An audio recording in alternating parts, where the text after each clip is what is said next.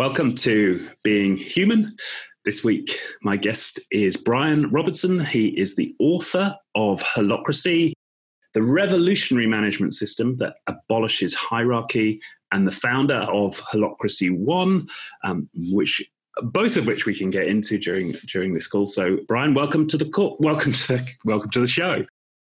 Thanks for having me, Richard.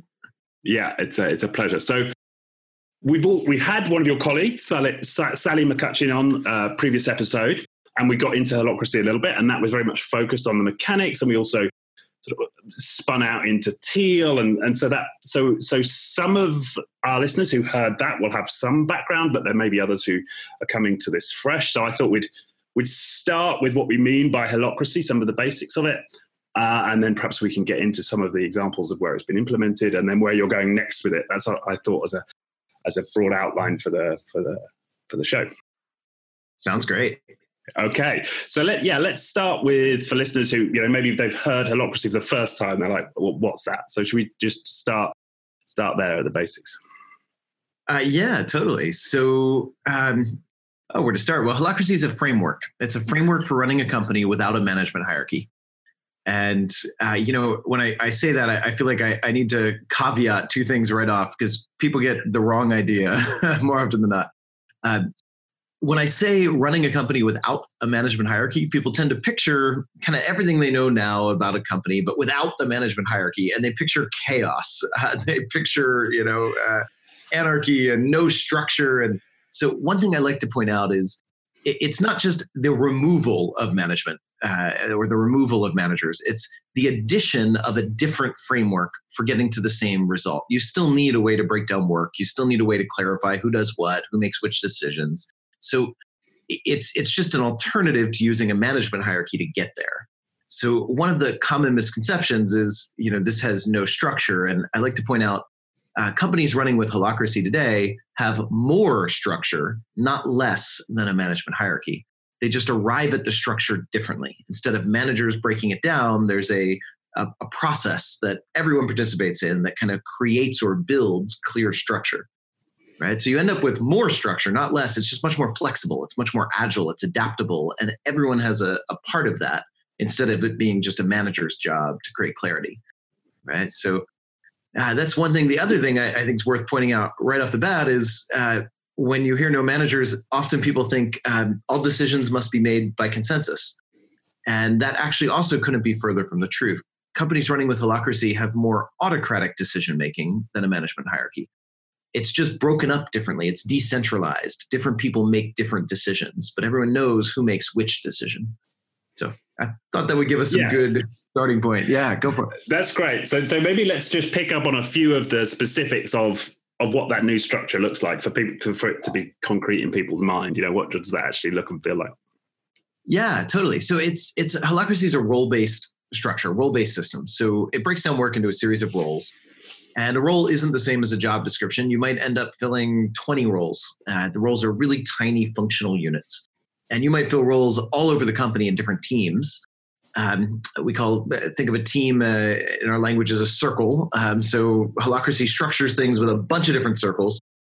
Circles are organized in this we call it a holarchy of scope. So there's larger circles that include subcircles. So we might have a marketing circle, and we have a service delivery circle in my company, a training circle, and all those circles exist within a broader circle that integrates all of them into a broader business. And within each circle, there are roles. And Holacracy breaks up the work by clarifying what are the roles we need to achieve the purpose of our overall circle, our team. And then it clarifies what each role has the authority to do or decide.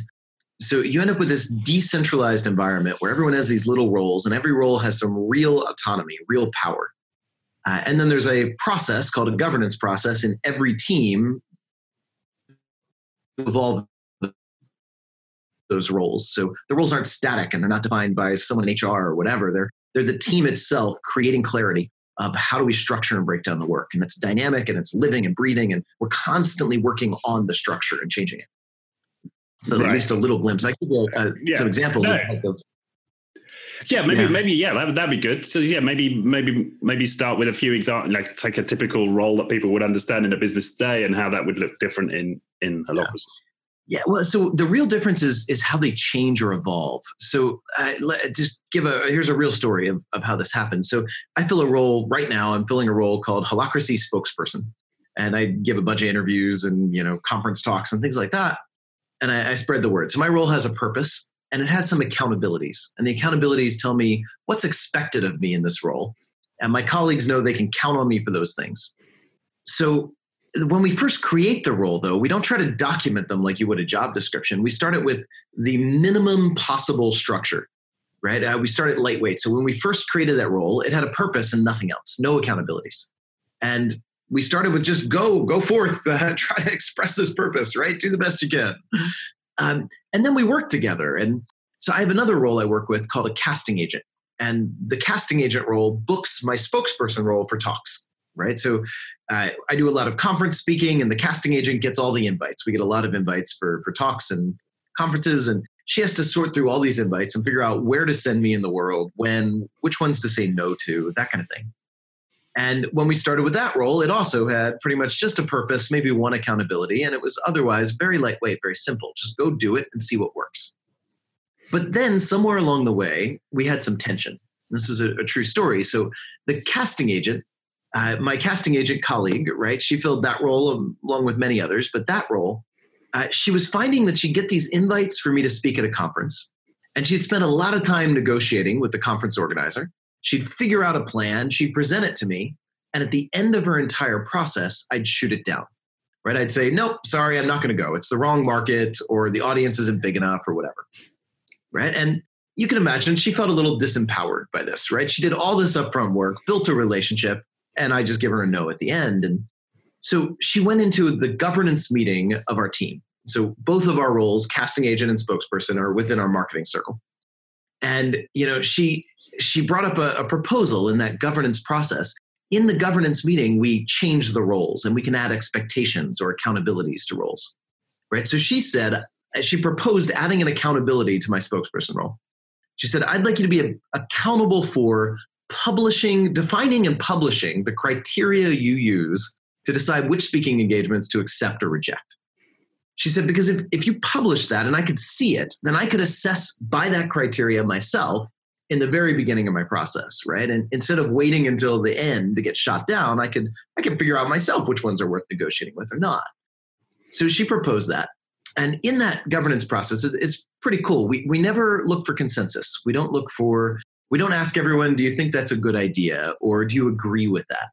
We ask one simple question. There's a little process to it, but ultimately it comes down to this one question, which is, do you see any reasons why adding that expectation on the spokesperson role will get in your way of doing your work? That's it. We're not asking, do you think it's a good idea? Or do you agree with it? Or do you like it? We're asking, will it get in the way of you doing your work? And if the answer is no across the team, then the accountability is automatically added and adopted, even if nobody else really sees the need for it. It helps one person, and that's enough. So if you do see a reason it gets in the way of your work, that doesn't stop the proposal. That just gives us a creative puzzle to solve, right? Like, how do we figure out how to meet her need without getting in the way of your work? But in this case, no one saw any reasons, right? No one had any reasons why that's going to get in their way of doing work, to expect that spokesperson has to document this criteria and publish it. So in about 2 minutes, we had a new expectation added onto my role, and she was able to turn to me and say, great, so when will you have that done for me by? When do you think? Now, the interesting footnote in this story, I'm the founder of the company, right? And a seasoned CEO before that. She was our newest hire right out of college. In what companies do you know where the newest hire right out of college in 2 minutes can add an expectation onto the founder and then turn to him and say, so when are you going to have that done for me by? Right? I think that's pretty remarkable. And to me, that really illustrates the difference. It's not just the way of breaking down the work into roles. It's the fact that they can evolve and change, and there's no managers to get in the way or control that. And why do you think on a Sorry, and why do you think that she had what is it about the way you're working that had her have that confidence?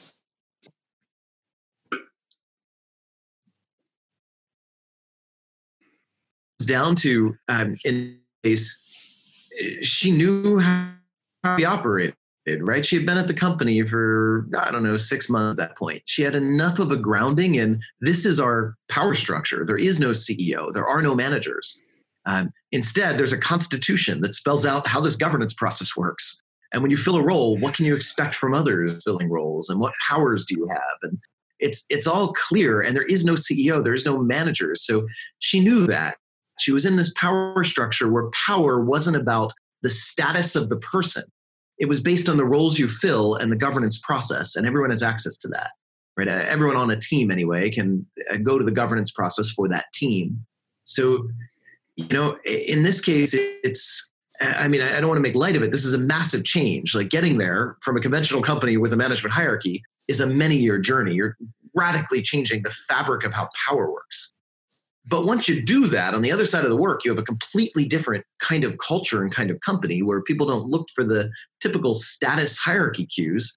They don't defer their own leadership and their own power to others in the same way. They just lead their roles. It's like everyone becomes a CEO of their roles, and that's what she was doing. She was being a CEO of her little role that had a job to do, and there was something she needed for me to get it done. And she didn't let status and all that crap get in the way, because that's not the power structure we have at play. Right? And she didn't need permission. She didn't need buy-in from the team or a manager. She just needed to go bring a proposal to add an expectation on my role and then count on it from me. Right? And the whole structure is oriented to making that not personal. It's about the work and the purpose. It's not personal. Right. Okay. So there's two things that come to mind there. One is that I've had some involvement with 12-step communities over the years, and it reminds me very much of the way that they're organized, like these fairly fixed constitutions and fixed roles. So it's different in the sense that I don't think it's quite so much adaptability, but there's a lot of focus around the role that you're inhabiting, as opposed to something that's more informal and a hierarchy of sort of line management. It's less like that, and it's more like you've got there's the chairman of the group, and there's the person who's responsible for the literature, and there's the person who's responsible for the tea, and these are quite clearly understood roles, and there's kind of an interplay between these roles, and that it reminds me of that environment. Absolutely. Another metaphor I find really useful is look at the human body. There are trillions of cells working together, and there's no CEO cell telling the others what's around. But there is clear structure. There's a highly structured system, right? And there's autonomy. Every cell has its own internal process, and there's no outside party reaching in and structuring the cell. It's a self-organizing entity, but it's also part of a larger organ, right? So you've got this autonomy at every level, every layer. The organ itself is an autonomous unit that's just a part of a broader system, and this is nature's way of organizing complexity. And I think we've seen it in various human endeavors as well. It's similar to go out in society in a city, and we don't need a local baron anymore or king directing the action and telling us what to do. We just know, where our property line is. I know what's mine to control and what's my neighbor's, and when we know the way we break up and divide power, we don't need somebody to appeal to in the way we do in a feudal system, say, right? And yet most of our companies look like feudal empires today. I mean, that's which works fine when complexity is low, but it doesn't work well in the face of mounting complexity, which I think we're certainly seeing a lot of that today. Yeah. Okay. But one thing I read online was there is some level of hierarchy, as I understand it, between the lead link role of a circle and then the sub-circle. So as I understand it, the broader circle can define the purpose of the sub-circle. Is that right? So there is a hierarchical link in that sense. Yeah. So one thing I'd say is the point of Holacracy is, despite the subtitle my publisher chose of my book in the UK, the point of it is never to abolish a hierarchy. Hierarchy is an incredibly useful type of structure. And I never set out in the creation of Holacracy. My goal was never to remove management hierarchy. I really appreciated what a good management hierarchy can do. The point was to increase clarity and increase empowerment. And what I found was when you do that really well and you get really good clarity, you're doing the work that we typically want managers to do, and you can do it better. So it was an accidental obsoleting of management hierarchy. So to answer your question, there are definitely hierarchical elements here. The goal was never to remove them. But we have to be really careful there. It's not what we mean. When most people think of hierarchy in company, They think of a command hierarchy. It's a type of hierarchy, a command hierarchy of who can tell whom to do what. That kind of hierarchy does not exist in Holacracy. The broader circle has no command authority over the subcircle. It has a definitional authority. So it's a definitional hierarchy, not a command hierarchy. In other words, the broader circle can define the boundaries of the subcircles or the roles within it, right? Within the broader circle. So the broader circle can say, this is in scope of the marketing circle and that's in scope of the sales circle or whatever. Here's what marketing gets to decide. Here's what sales gets to decide. But it can't make those decisions for the circles.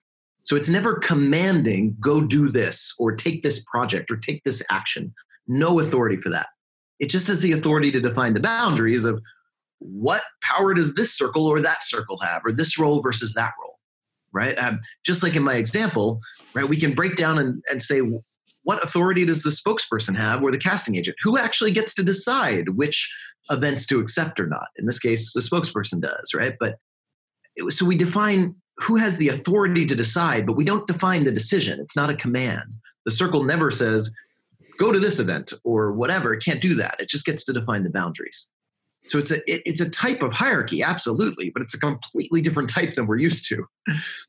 Okay, yeah. And maybe that's a misconception, because I think maybe that's why people so kind of when they read it on face value and they're like, surely this can't abolish it completely. And so what I'm hearing from you here is a nuance. Yeah, totally. And even within the broader, Holacracy is a highly customizable system. So any given organization is going to have certain roles that make decisions that other roles are kind of following. But it's all mixed up. It's not in a management hierarchy, the CEO can counteract or veto any decision anywhere in the company. There's nothing like that anymore. Now it's in some roles, I make a decision that then others are kind of following in a way. But in other roles, they're making a decision that I'm following. And it all depends on the roles and the breakdown. And often it's just each of our roles in parallel have its decisions to make. And then, there's obviously some points where we're connected or influenced by the other. But it's just a very different type of authority structure than what we're used to with a simple command hierarchy. Right. But I suppose the cynic in me wants to say, okay, this is all very well, but if I'm somebody who's driven by status and power, I'm going to find ways to game this so that I can still coerce people in ways that I want to coerce them. And do you see that? Oh, yeah. All the time we see people doing that. Yeah. The interesting question to me isn't like, is it possible or not to game Holacracy? Of course it's possible. Any system is gameable in some way, right? The real question to me is it easier or harder to do that gaming in this structure versus management hierarchy? Because for this to be valuable, it doesn't have to be game proof. It just has to be less able to be gamed than management hierarchy, which frankly, I don't think is a very high bar. Have you ever seen somebody gaming the system for status and ego in management hierarchy, right? In fact, I'd say that's almost like so ordinary and normal that we expect it in management hierarchy, and we even sometimes promote directly because somebody's good at playing that game. And it's with Holacracy. I'm just thinking about the first company I worked with. We'd even talk openly about that and say, this guy is very politically astute or is very good at playing the game. And it's almost like, of course he should move along because he's good at that. It's like, right. You almost lose a sense of that might be a bad thing. Yep. With Holacracy, you still get people trying to game it and sometimes succeeding to some degree, but I think it's less practical to do it than a management hierarchy. And when you do it, even if it's successful, it's more visible and it's more clear to everyone you work with that you are working around a more effective system for your own personal status and gain. And when that's really visible to everyone you work with, that tends to decrease the behavior right then and there. And it tends to get more almost like antibodies coming out and in the system and attacking it when it happens. So it's certainly possible. I'm not in any way claiming that never happens. Humans have egos and they show up, but Holacracy turns the lights on them, and it gives you more effective ways to actually get beneficial change for the organization. You don't need to use my example with my casting agent colleague. She could have achieved something similar maybe in a management hierarchy by playing politics, but how long and how much effort would it have taken her to play the politics to add an expectation on the founder of the company versus in our system, it took her 2 minutes with no politics. right? Which one is she going to choose? Is she going to choose the political route, or is she going to choose the governance meeting where she can in 2 minutes get an expectation added with no weird slimy politics required? Right? It just gives you more effective ways to drive real change, and it makes it obvious when you're choosing not to use them and choosing to try to work around the system.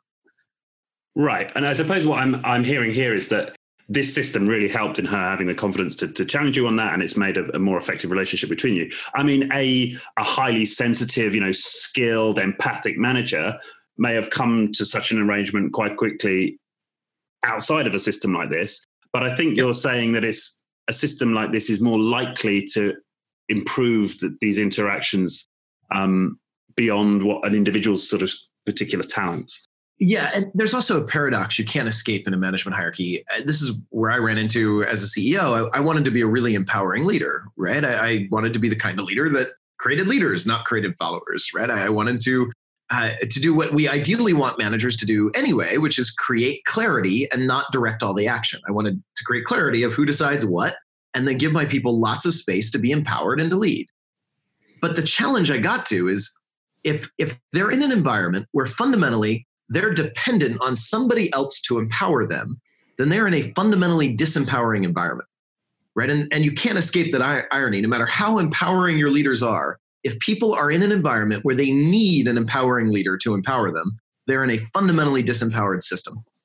And that dependency, you can't escape that no matter how good the leaders are, until you get off the whole playing field by saying, let's create an environment where people have real fundamental power and aren't dependent on managers to empower them, right? And that changes the nature of the entire game. Now, today, if I went to one of my colleagues and started bossing them around, they'd look at me like, what the hell is wrong with him?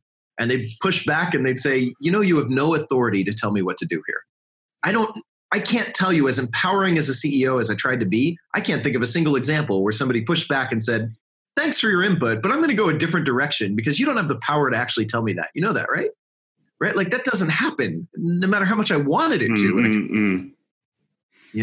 So it creates a fundamentally different kind of environment. But you're right. It's creating the one that we ideally want management hierarchy to create anyway, which is a highly empowered environment with good clarity of who decides what and managers that support and don't get in the way, right? Like that's what we want theoretically. Good luck finding it. Okay. So let's talk a little bit about some of the critique, right, around holacracy. Because if anybody goes after this show and Googles holacracy, they will find a slew of articles, with very strong opinions on it. So I suppose the first one is, and I got a little echo of it right at the start of this meeting or this show, where you talked about the casting agent role. So you described your colleague as a role, and I was like, that's weird. Isn't she a person? And that's some of the critique I've read, is that it's somehow dehumanizing because we're talking about people as roles and they're not real human. This idea of the real human being is somehow lost. Yeah. So one thing I'd say, I don't talk about humans as roles. I talk about roles as roles. And I talk about humans as humans. What holacracy does, it doesn't throw out the humanness, it differentiates it.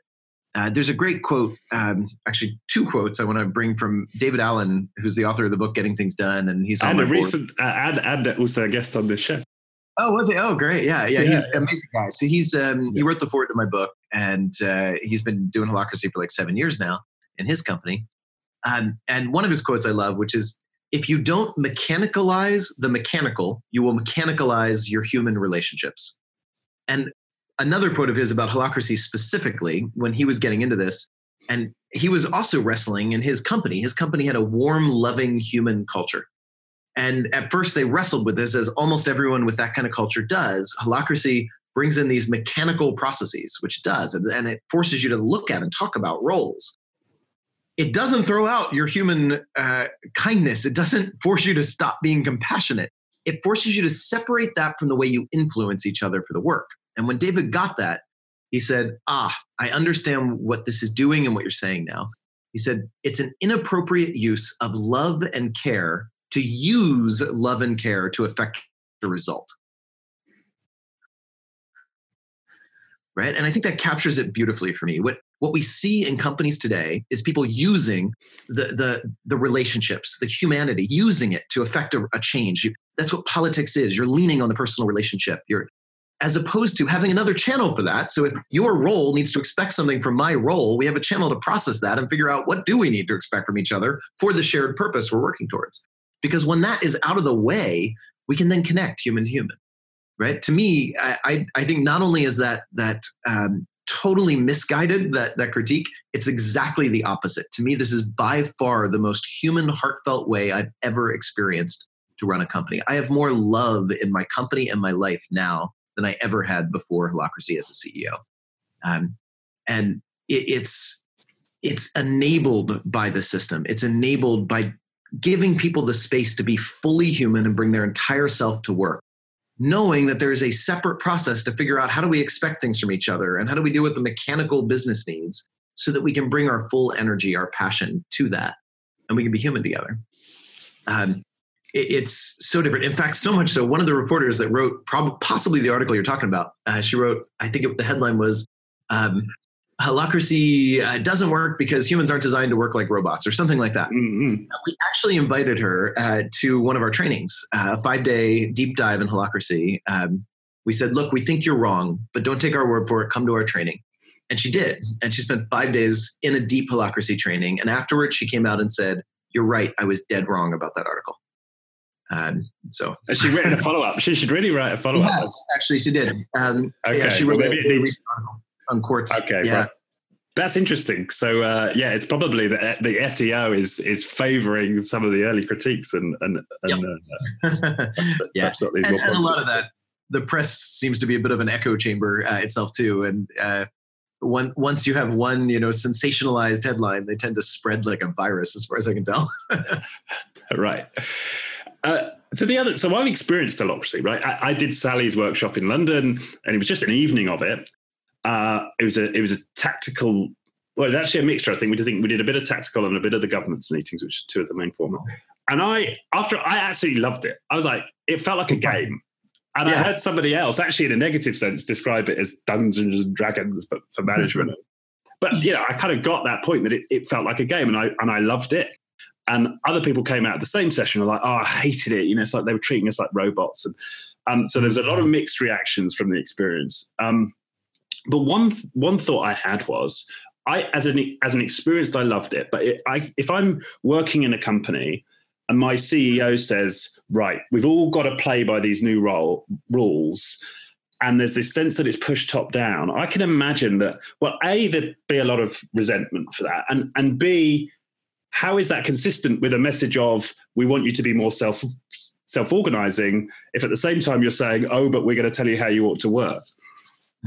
Yeah, it actually couldn't be any other way. I think it's another misunderstanding about the system. Holacracy is a power structure, and it's a replacement for management hierarchy as a power structure. It's not telling you how to work. It's giving you a meta framework so that you can self-organize on your team and figure out what roles do you need and what do you want to expect from each other and who makes which decisions and what processes should you follow. It doesn't tell you any of that. So when a CEO adopts Holacracy, what they're doing is saying, I'm withdrawing power from the management hierarchy. And instead, I'm placing it in this governance process defined by a constitution.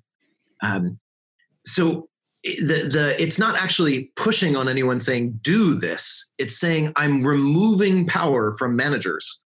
And if you don't do that, the old power structure simply competes and wins. Then you don't really have a new power structure. If you don't have a clear dictate from the top to withdraw power from the management hierarchy, you do not have a change. What you have is management trying to manipulatively tell people, come on, guys, go do this thing because we want you to, but we're still holding all the reins and we still have real power here, right? When a CEO literally signs the Constitution, the Holacracy Constitution, it's an open source generic document. You can find it online. It's the same Constitution used by the 1,000-some companies today doing Holacracy.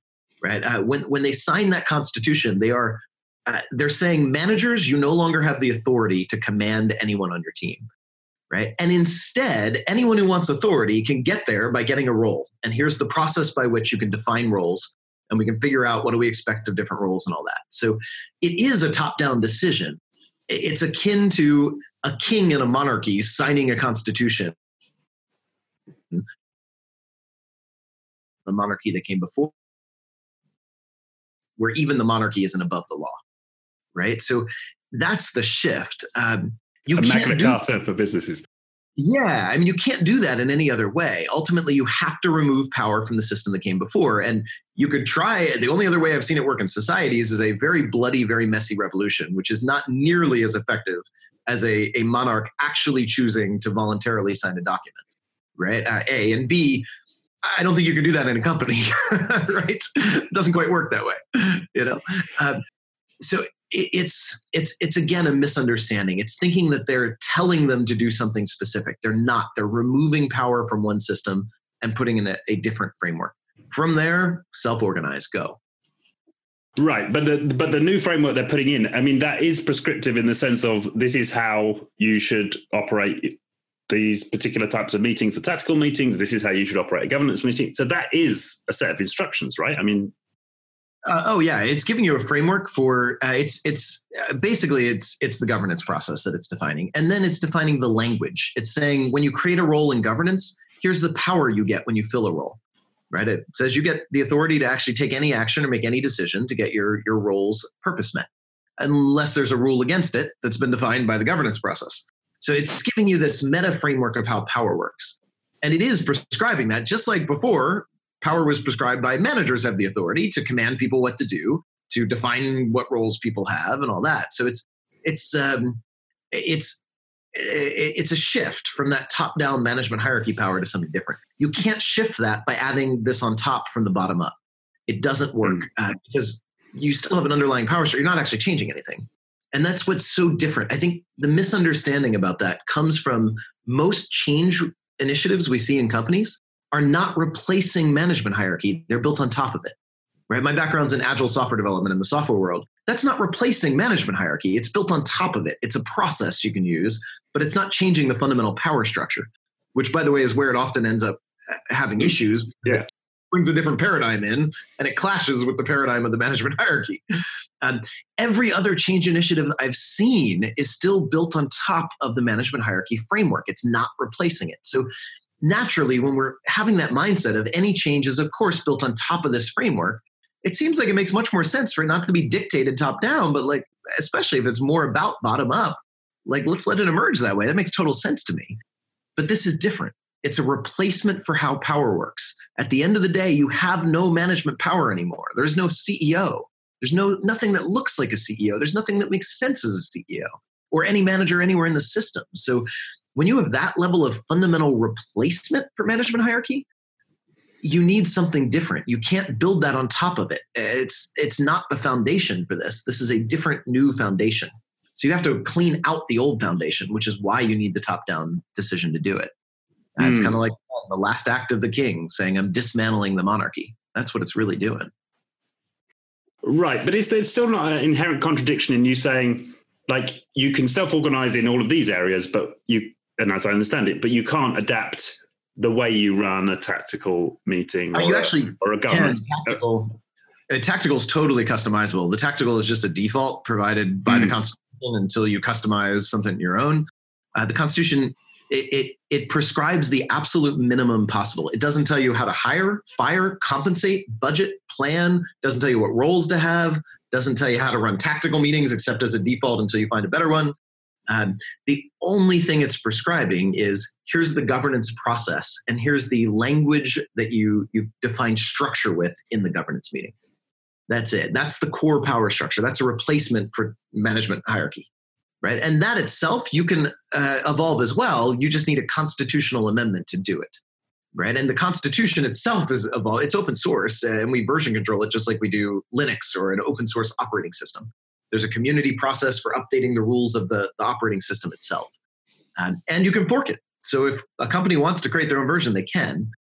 It's about as good of an idea of, say, forking Linux and running that on your computer. That is to say, most people don't want to do that, right? I mean, there's a tiny subset where that actually might be a good idea to do, but it's a very small subset. Most people want to take the out-of-the-box version and say, that's good enough for me. But if you want to customize it, yes, there's a process for that, and you absolutely can do that. It's a framework, but it's an open source forkable framework. And it defines the minimum possible. It's not a one-size-fits-all thing.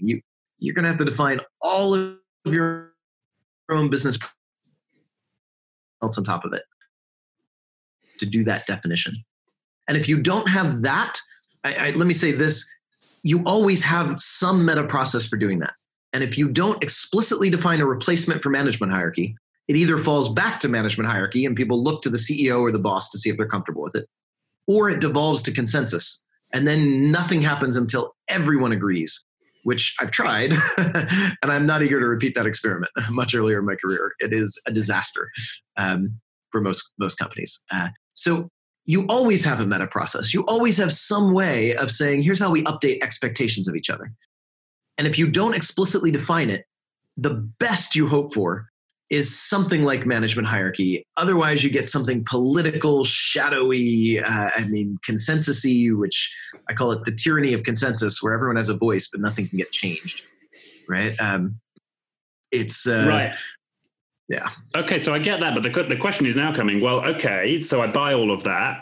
So why do you choose then to prescribe this off-the-shelf constitution and this structure for the various meetings, rather than saying from a principles basis, actually what we advocate is you create a constitution, you create a formal explicit process for how you govern. You might want to consider creating some formal processes for how you manage disagreements and tensions. But there must have been a choice to make it prescriptive versus sticking at the principles level.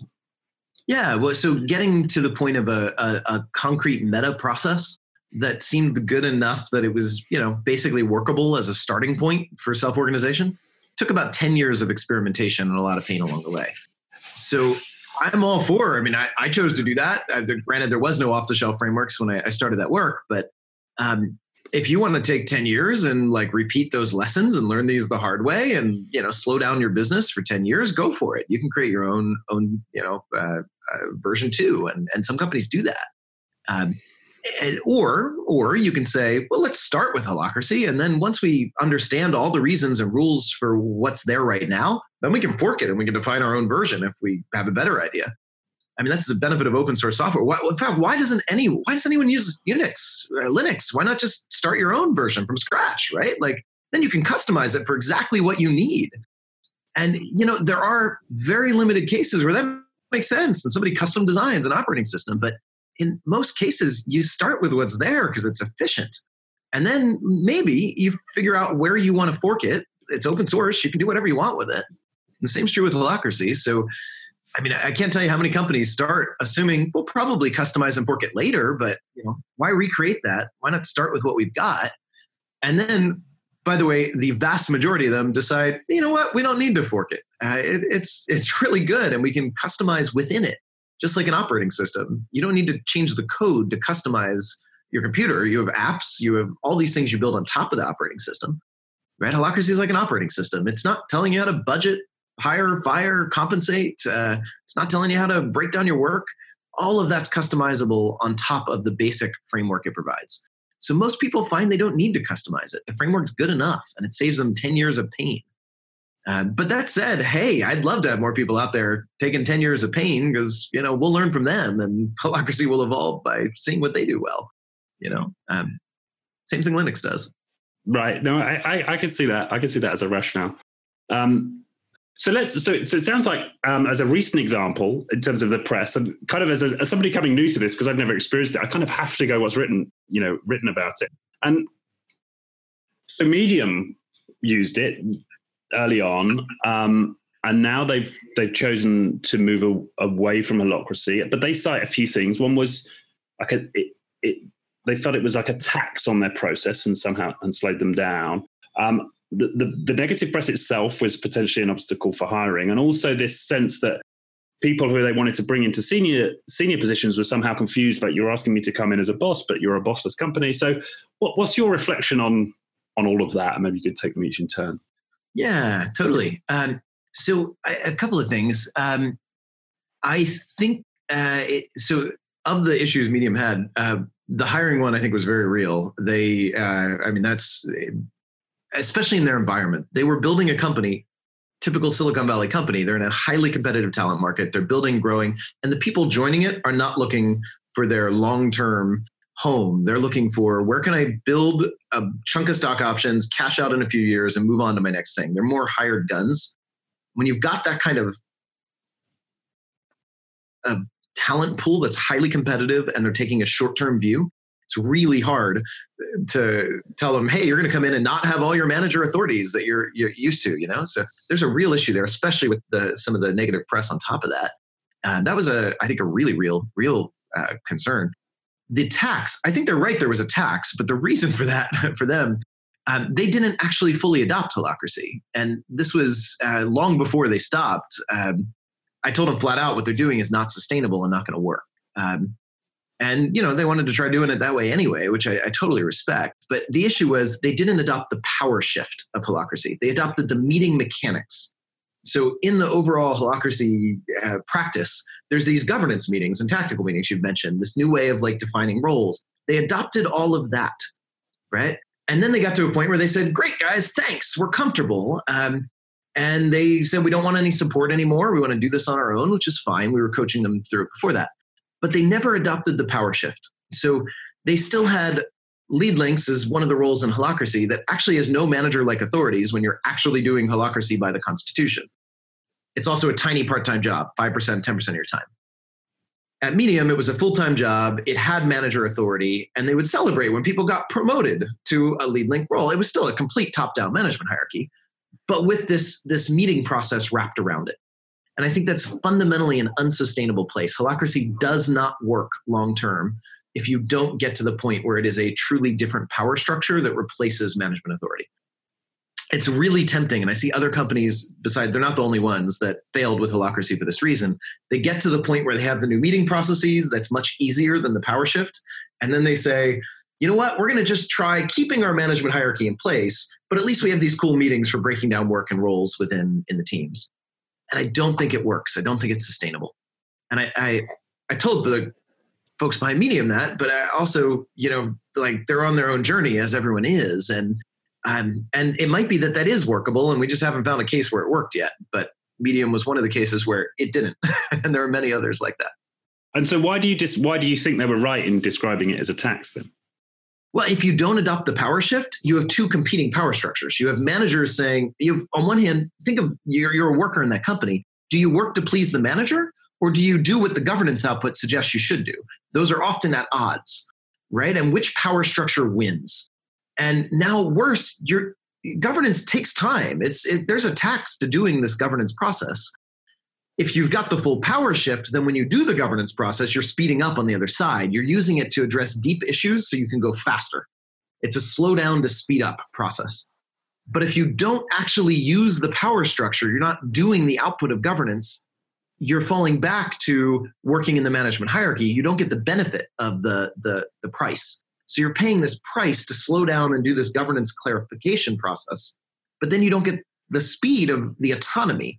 With Holacracy, you have far less meetings. You have far less need for meetings. You know exactly what decisions you can make with no meeting whatsoever and what the bounds on your authority are. That's the point.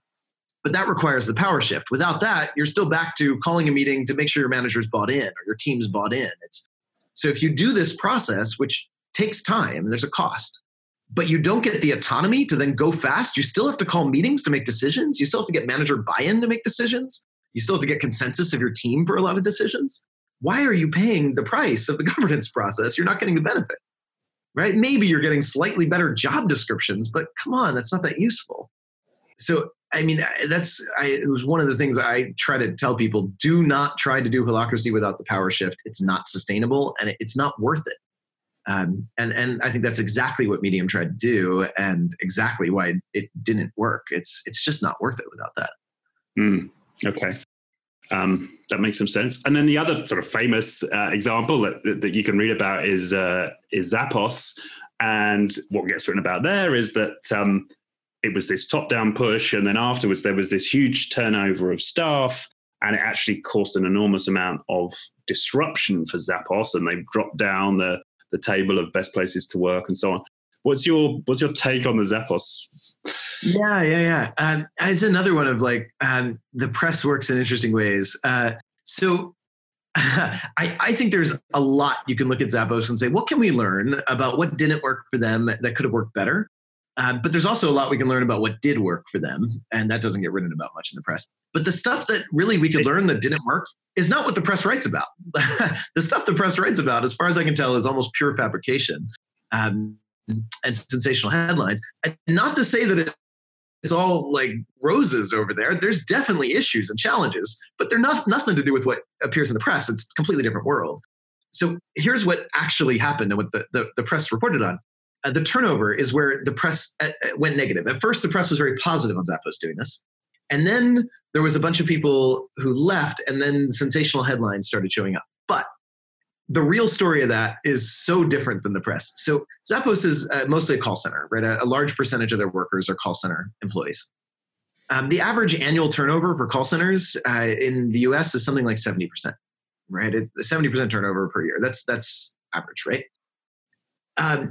At Zappos, they offered an average of 6 months of pay for anyone who just decided, I just want to leave, right? When they went with we're all in with Holacracy. So they basically gave people a really easy out. In fact, an easy out, not even just for Holacracy. Many of the people who left cited, it had nothing to do with Holacracy. They were offering 6 months of pay, and it was time for me to move on anyway. I took it, right? So 6 months of pay. Yeah. So after offering 6 months of pay, they had, I think it was 18% of their workforce accepted that offer, right? So wait a minute, 18%, they're call centers. So average annual turnover for a call center in the US is 70% when you're offering no pay. So the real headline in my mind with this, which is really remarkable, is a call center offered 6 months of pay to leave, and 82% of the staff turned down the offer. That's shocking. I mean, absolutely unheard of shocking to me. What other call center could offer 6 months of pay and get 82% of their staff turning it down when 70% of them typically leave every year for no reason, right? Or for no money, I mean, right? So, and that's where like, oh my God, the press missed that, totally missed that. And they reported it as massive staff exodus. They didn't report, many of the articles didn't mention 6 months of pay and didn't compare it to any kind of industry average for turnover, right? Like, so I think it completely missed the boat. And then from there, it was just press looking for negative stories at that point and finding things that are actually quite normal. Like, yes, it's disruptive. What part of changing your power structure seems like it wouldn't be disruptive, right? This is the most disruptive change I've been a part of in my career. It's massively disruptive, and it's a many-year journey. So, if it's not disruptive, you're not doing anything transformative. You've got something, off there, or it's an incremental positive change at best, right? So, now that said, Zappos has had tons of really good lessons learned the hard way. I think there are tons of things to learn looking at Zappos, including tons of things to learn that I think they did really well, and tons of things that I totally would do differently if I was supporting the next company like them, right? But none of those are what the dialogue in the press is. Dialogue in the press is just totally off the actual real story on both sides in Zappos. Right. Well, I'm sure that for anybody who's listening to this podcast and is considering Holacracy, they're going to be really interested in what you've just mentioned. So, is there a kind of top 3 lessons, what you'd do differently next time? Yeah, I think one of the huge changes, Zappos is a big company, and that makes it a lot harder than the smaller cases, right?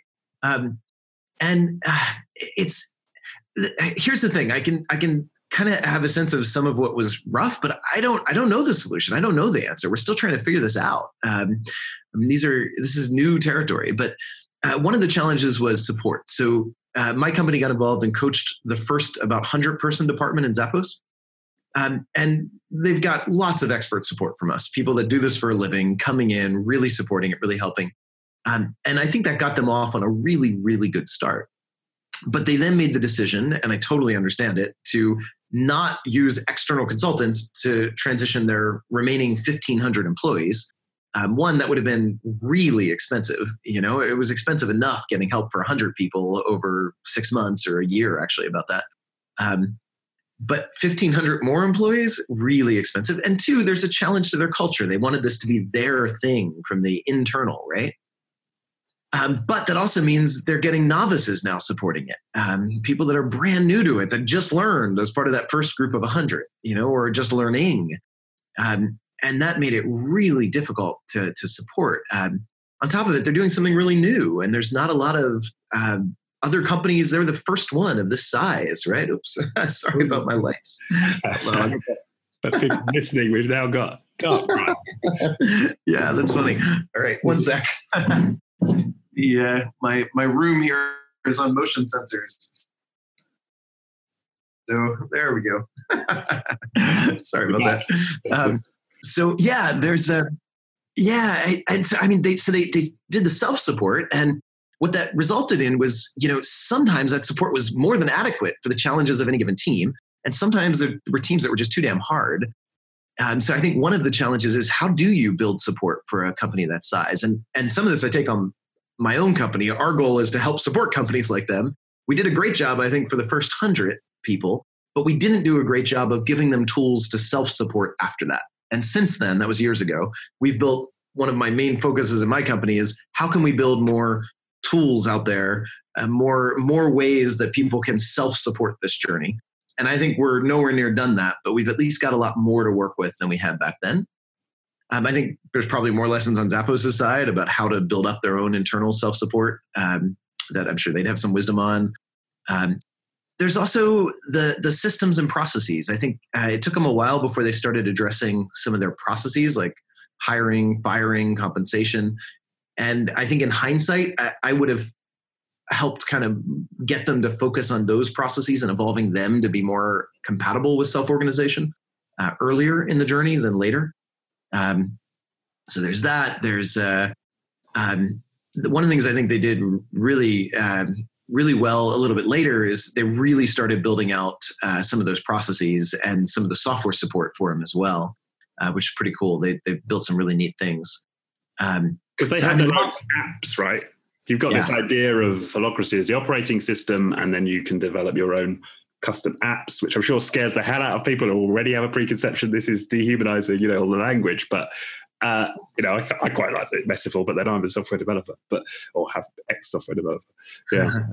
Yeah, totally. And I think that's part of it. I think, there's so much. There's looking back on that, there are teams in there that just rocked it and still are rocking it and doing so well. And there are teams that struggled so much. And I think there's a lot to learn for both, honestly. It's hard to fit it into one podcast, but it's definitely an ongoing dialogue. And it's not, unlike the press, which paints it as pure negative. I just don't think that's an accurate portrayal. I think it's so much more complex. And I think the jury's still out. For a company that size, this is a 10-year transformation. They're only a few years in. We have no idea. We don't know where this is going to land and how this is going to work yet. We know it's working really well in parts of the company, and others are struggling. And the ones that are struggling are because they're not really doing Holacracy really well yet, right? What I see is once a team really gets this and does it well, they almost never go back, and it almost always works better. The trouble is, how do you get them to actually get to the point where they're actually playing the new game and doing it well? That's really hard. And that's where most of our learning is. How do we get through the hump of the shift, right? It's like there's this hurdle to get through. Once you get through it, the other side is awesome, but getting there is hard. And I like the time frame you're talking in, because often we hear about transformation programs in months, maybe a year. But I think there's an honesty in that, because certainly from a personal perspective, and I don't know how transferable this is to organizations, but back to 12-step rooms, there was something that people talked about in the 12-step room. It takes 10 years to get your marbles back and another 10 years to learn how to play with them. And I just wonder if that metaphor is apt to. I think that's spot on. I think that, one of the things David Allen said, he wrote this in the foreword of my book, and I thought it was well put. He said, one of his intuitions, to his great credit, in my view, when he first started this, most people expect it's going to be a faster change than it is. But he said he had just a deep intuition. This was a 5-year journey. And that's for a small company. It was a company of 40 people, right? And 5 years in, I was chatting with him and he said, I think I was close, but I think I was off. Now that we're 5 years in, I think it's going to be actually a 10-year journey. This is not a solution for a CEO looking for a quick fix for their company. This is the kind of solution for a CEO that's taking a generation-long view or longer on their company. They're not asking, how can I set my company up for success for the next 3 years? They're asking, how do I build a company that endures generations, right? That's the kind of CEO that wants to adopt something like this. It's not a quick fix. It's a massive disruptive change with a massive transformative potential on the other side. And I think that's Tony's take. That's what he's looking at. And one of his interviews, Tony's the CEO of Zappos. One of the things he said in one of his interviews, his own lessons, was that he adopted it too slowly. He kind of let the company kind of step into it slowly. And in hindsight, get them in and make it clear this is what we're doing and organize around that. And I think there's wisdom in that too. If you're in this journey, go in and do it until you discover it's not working, then go out. But until then, being having a foot half in this water and half in the management hierarchy waters is really painful. Right. I know we haven't got that much longer, but I'd like to touch briefly into your own personal experience. So, like, what's been the hardest thing that you've had to give up, emotionally or intellectually, in this process? Yeah, I love it. So sometimes I get asked, how did you deal with giving up control? As a former CEO, now moving into an environment like this, how did you give up control? And when I get that question, I usually say, you've got it wrong. Actually, I didn't have to give up control. I have more control of my company now, not less. The difference is, so does everyone else, right? It's not about stripping power away from the CEO. It's about raising power of everyone else in the system. Now I feel like I've got a whole team full of people acting like CEOs, and we've all got access to the same tools. We all have access to the governance process. We can all update the roles and update the structure of the company. We can all lead our piece, our roles. So then I from there, okay, so what did I give up? I really didn't give up my ability to control the company for its purpose. I just raised everyone else's. But what I did give up was the ability to run all over the company with my ego, right? That's what I gave up. I gave up the ability to just drive the company somewhere because it would make me feel good, or drive a decision down someone else's throat because it's what I wanted them to do, right? It's how I would lead, not how they would lead. I kind of gave up that. And with that, the feeling of status, of importance, there's something addictive about being the guy at the top that has everything figured out or has all the answers. You're the superhero. Everything depends on you. For me, I think the journey is a lot like what I hear from a lot of parents. We're like, it feels good to be your child's superhero.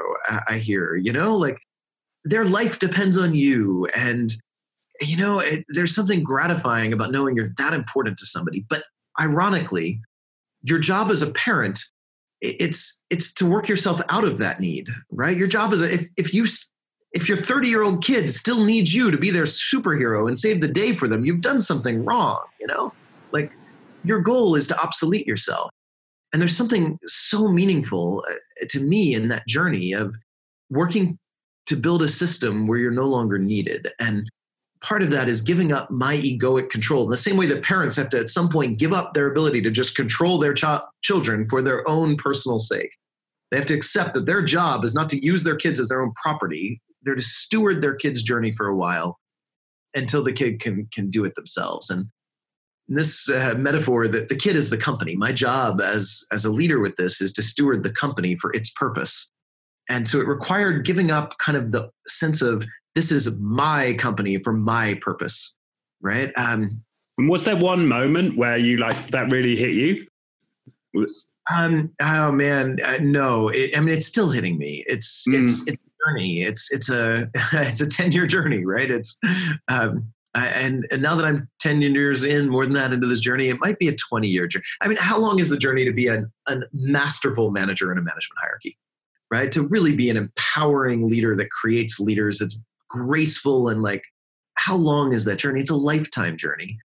And I think this is too. And I'm still walking it. And there are days that, I fall back to old habits. Fortunately, the system doesn't let me impact the company with that anymore. When I show up like a, egoic dictator now, my colleagues look at me and say, well, he's having a bad day. Let's ignore him.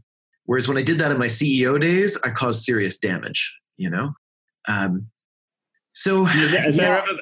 Right. So has there ever been a moment where you've been like, oh, I'm on the wrong track here? Have you had crisis moments? Oh God, absolutely. Many of them lead to changes in Holacracy, right? We version control it just like open source software. We're on version 4.1. And what led to those versions was finding the limits of the prior versions, which often started with oh my God, look at this dynamic happening here. This is really getting in the way. And then that leads to changing the fundamental rules so that it can't get in the way anymore. So the system evolves with those. Yeah, I mean, it's been a fascinating journey, and a lot of it too is for me. We talked about the human aspects. For me, I think in the earlier days, I never totally understood those complaints from a sense of the experience in it. When you're really in it, is so human and it's so powerful. But the question is, how do you get people to that experience? Because when it's new, it's disruptive and awkward, and I get all the feelings of it. How do you get on the other side of that? So for me, those are the moments of despair. It's seeing just how hard the shift is and how much potential is there. If there wasn't the potential, it would be easy. You'd just give up on it. And if the shift was easy, then great, we get the potential. It's awesome. But it's not. This is the hardest shift I've ever been involved in my professional career, and yet it's also the most transformative. And like the combination of those two, that's the challenge of this. Okay. And you've talked about there's this continual process of updating the constitution, and obviously companies are now building apps on top of the operating system. So there's a lot kind of going on in the ecosystem. What's your specific commitment to the whole piece right now?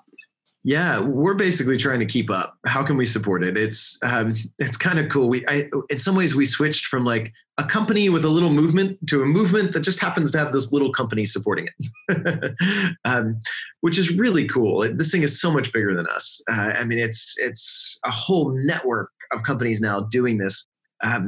We did our second annual conference this year, and it filled, packed, a sold out crowd of people from all over the world living in this and doing this, and many people doing for a living, like supporting other companies with this or supporting their own company internally as their internal Holacracy coach. So there's a whole world of companies now doing this and learning together. And I feel like we're just at the beginning. Now that we kind of have the base framework of Holacracy, it's what can we build on top of that? What can we build? What new compensation structures can we build that work for this? What new firing? That's an interesting one. I can genuinely tell you, my company, I love the way we fire people. I don't know how many companies can say genuinely they love the way they fire people. I do. It's human. It's respectful. It's loving. I've fired people and had them come back and become our customers and stay close personal friends with the people involved. And we found that not because Holacracy gives us the one right way to fire people, but because we experimented for years. Holacracy just enabled the experimentation, but it took 5 years of experimentation. But now we share our firing process, and other companies have started adapting it, or starting with adopting it and then adapting it and then figuring out, well, what do we tweak? And they're trying different variations of it. And the best of those variations we'll probably copy and take into ours, And so we're learning as an ecosystem more human ways, more honoring, respectful ways to go through the question of should somebody even work here anymore? Which that's a tough question. And there's something about this method that's unleashed experimentation in these fundamental questions of business, or how do we pay people, or how do we budget, or whatever. So I love that. That's to me the leading edge, is all these apps, as we say in this metaphor, right? Which whether or not there's actual software behind them, I'm using it metaphorically, right? All these different apps on the operating system of a self-organizing framework like Holacracy. How do you do all these things? Which is really cool. And the other thing I think we're seeing right now is, like, I've really started writing and speaking more about the deep connections I'm seeing to the humanity in this. To me, Holacracy has the potential to bring love into business in a way that we just don't have today. And that's where I am and where I want more love in my workplace. And how do I get that? Holacracy enables it for me. But it's also only the beginning. It's, now that we have it, we've gotten all the power stuff out of the way. And we've gotten a fundamental, respectful system that invites people to drive real change. Now, what can we do with that basis, without the specter of power in the way, which we have in management hierarchy, without the politics in the way? All that's out of the way. how do we love each other more, right? How do we build the kind of loving, caring environment that I want to work in? How do I build that every day? And with a team of people now that can build it with me, right? To me, that's now some of the leading edge stuff that really excites me. Wow, that's profound. Final question I love to ask my guest is, for you, Brian, what does it mean to be human? I love it. My mind goes to consciousness. To me, the ultimate gift of our humanity is this consciousness. We have the ability to sense and to respond and to choose in the gap between there from what we sense, how we're going to respond. What for me, my own development as a human, I feel more and more human the more I can really, really be in that consciousness and then use that consciousness to drive whatever changes I choose to drive in my world. And to me, that's really what my work's all about. It's how do I build a system, a framework around me that allows me to better harness my consciousness and everyone else's around me. I went to being a CEO because I wanted to use my consciousness better. I had vision, I had insights, I wanted to drive change. And then I got sad. I realized I had built the same kind of system that may let me use my consciousness more, but by doing that, I was getting in the way of everyone else involved using their consciousness. And so how do we build a system where no one's consciousness gets in the way of anyone else's, and where we can all bring our full gifts as humans, right? Our full capacity to sense and respond, and then build a company that can harness all of that into its broader capacity to sense and respond in its world. How do we build conscious companies by harnessing all of our individual consciousness? So being human to me is a process of not just being conscious, but using consciousness, harnessing consciousness, driving change with consciousness. Fantastic. Okay. And so for people who are listening to this and they want to learn more, where's best to direct them? Well, there's our website, holacracy.org. It's spelled with an A. Most people misspell it. It's HOLACRACY.org. There's a lot of free resources on there. There's videos. There's lots of things you can find. There's my book, of course, Holacracy. And then if people want a deeper dive, they can contact us. We have a network of Holacracy coaches all over the world. So if you're exploring this for your company, we can put you in touch with a local qualified Holacracy coach, or we help companies ourselves directly when they're the right fit for our kind of unique focus in that. And then we have trainings all over the world. You can find them on our website as well. There's kind of a deep dive 5-day training for people that want a little bit of a taste. There's a online workshop. Just gives you, it's a real light, easy, cheap way to kind of stick a toe in the water and get a sense of it. There are in-person workshops as well, but the online's super convenient. So you can find all of that on our website. Okay. Well, thank you so much for your time. I really appreciate it. I really appreciate you taking on all of the tough challenges out there and giving us your view on where you're going next. So thank you very much. Cool. Thank you so much, Richard. It's been a really fun dialogue, and I really appreciate your questions and digging in. Okay. Thank you. The Being Human podcast was brought to you by First Human.